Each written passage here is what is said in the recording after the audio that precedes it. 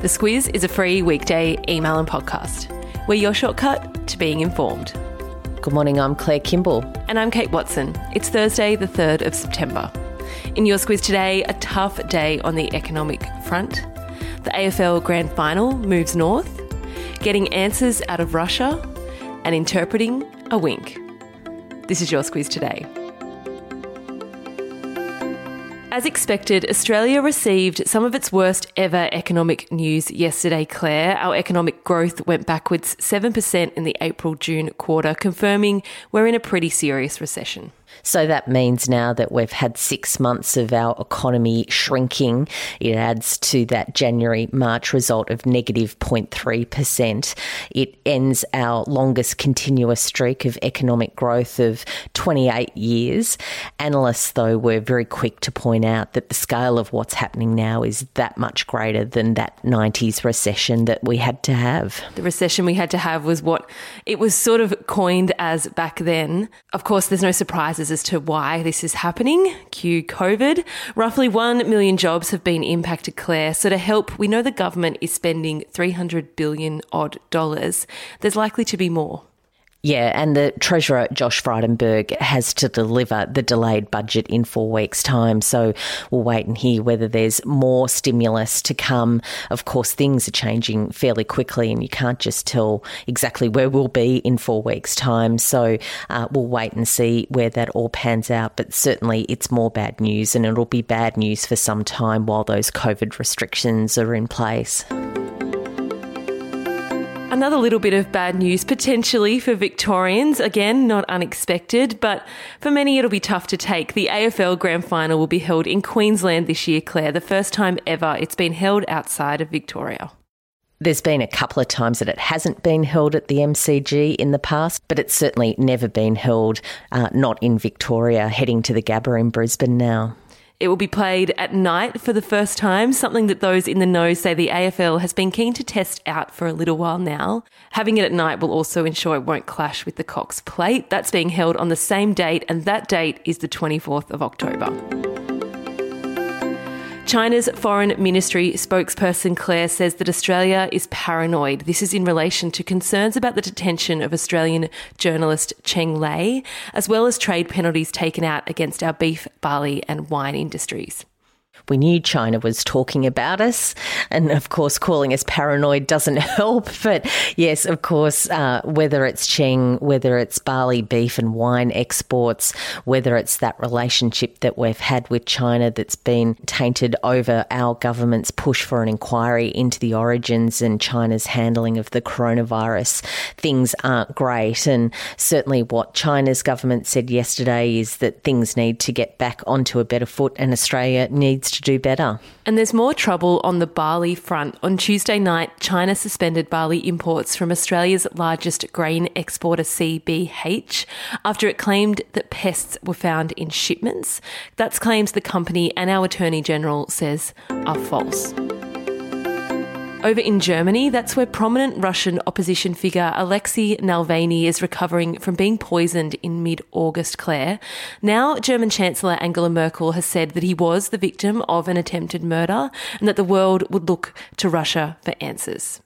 The use of Novichok, of course, is a really extreme thing and very worrying for the world. It's a Russian-made nerve agent. It was used to poison former Russian double agent Sergei Skripal and his daughter Yulia in the UK in 2018. As for Alexei Navalny, he is still in a coma and still having treatment there. There's still a way for him to go to return to health if that's on the cards for him. To Lebanon, and the World Bank estimates that the explosion in Beirut some weeks ago has caused about US $4.6 billion in direct damage. The effect on Lebanon's economy, Claire, amounting to another $3.5 billion. In light of this, French President Emmanuel Macron is offering to host an aid conference in mid-October to help.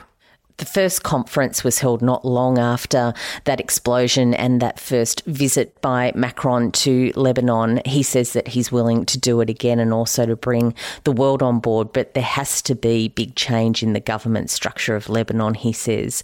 He says that the ruling elite really have made life difficult for people living in Lebanon, and that change needs to be made for the country to be successful in the future. It was only days after the explosion that the government there in Lebanon resigned. A Prime Minister designate has been appointed in the interim. Some news on the COVID-19 vaccine front. There's been a bit of talk that it might be possible that antibodies produced by people infected with COVID-19 to fight the virus are short-lived. A new study seems to debunk this, Claire. Yeah, and this is the thing about COVID-19. As a new virus, there's not a lot known about it and how it responds. And, of course, all these studies are really getting to the heart of it now. Of course, remember, it really was the start of this year that this all happened. So to get some research that says that the antibodies after someone has been infected or potentially have had a vaccine hang around in the body for a while and actually help people stave off COVID-19 is very encouraging. We have a Squiz shortcut on vaccines if you'd like to understand a bit more about where things are up to with a COVID-19 vaccine. And on Squiz shortcuts today, we're releasing one all about Australia's aged care system, Claire. Aged care, of course, has been in the focus of not just the government, but the media and many, many families around the country who are struggling with loved ones during this lockdown time. And, of course, lots of terrible stories coming out there. So we look into the structure of aged care and the pressure that it's been under. A link to that is in your episode notes and up on our website, thesquiz.com.au. Big news for royal watchers, Claire. The Duke and Duchess of Sussex, we're talking Harry and Meghan, have reached a deal with Netflix. They've signed up to produce content. They say it's going to be inspirational and it's also going to help inform people and bring people together. Netflix were really pleased with the deal that they've done. No word, though, of how many dollars were involved. The head of Netflix over there in the US said he was incredibly proud that the royal couple has made the company their creative home. And Claire, a wink from someone can be interpreted in a few ways. Sometimes it's that you're in on a joke. Sometimes it's a sign of affection. Sometimes it's just a misread eye twitch. Sometimes it's flirty. A new book by Donald Trump's former advisor, Sarah Sanders, talks about the wink she received from North Korean leader Kim Jong-un.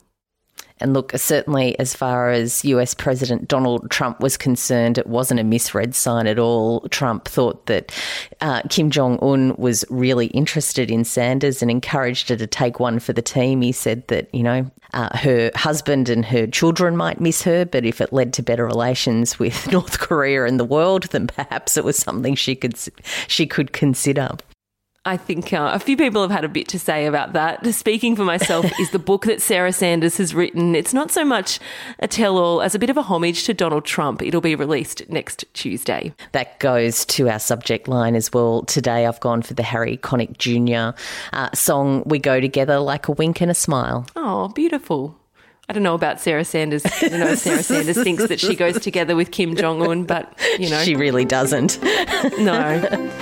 And for our Squiz Kids fans out there, we have a special out today with Andy Griffiths. He's one of Australia's most popular children's authors and answers questions directly from Squiz Kids. We were flooded with questions for this one, Claire. Yeah, a really popular one, and Andy was very generous with his time. Lots of answers about exactly what his creative process is like and that Treehouse series that is just wildly popular.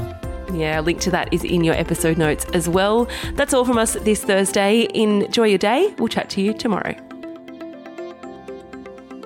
The Squiz is a free weekday email and podcast. We're your shortcut to being informed. Sign up at thesquiz.com.au. This week, our podcast is brought to you by Aware Super. Sometimes it can feel like retirement is a long way off, but whether it's 2 years or 20 years away, it's important to make sure your super fund is working for you. Aware Super is one of Australia's largest super funds and offers heaps of free tools and tips on its website for Aussies looking to get their super sorted and put a plan in place for their retirement. Read the PDS and TMD at aware.com.au.